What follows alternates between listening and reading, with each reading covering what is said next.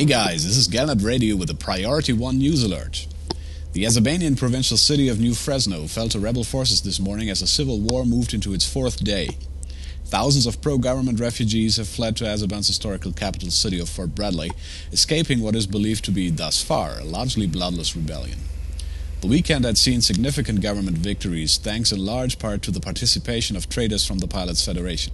Commanders Johnny V and Fallschirmjäger provided Erin's government with high quantities of combat stabilizers and basic medicines, while commanders Nephalem Angel and Psychopomp delivered cases of celebratory liquor in the thousands.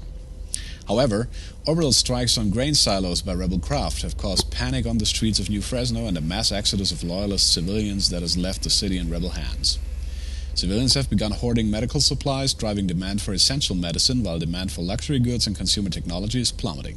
Commentators suggest that the market's reaction when it comes will be swift and dramatic. Fort Bradley remains untouched by rebel forces. An official speaking from the city denied rumors of imperial support for the long-standing government and said, "We are doing all we can to support our comrades making the journey to our capital, where they will be greeted warmly by the loyal people of Azerbaijan."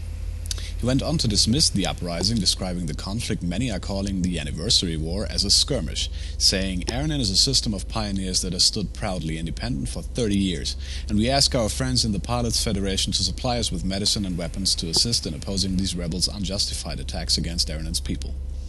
In a dispatch believed to have come from the overthrown New Fresno, rebel forces responded, "We demand democracy, nothing more. Our unelected government steals away our freedoms while raising ever more in taxes. We will remove them from power, one building, one city, and one planet at a time if we must. We have attacked only the grain silos with which Erin's government shackles its people, and any bloodshed will be on our oppressors' hands, not ours." In other developments, the conflict has yet to reach the orbital Azerbaijan city. The starport remains under government control, though rumors persist of a growing black market in aid of the rebel faction. Ambassador Eliza Fernandez of the Independent Alliance has declined to comment on her detention by customs officials or on the contraband liquor alleged to have been found in her ship's hold.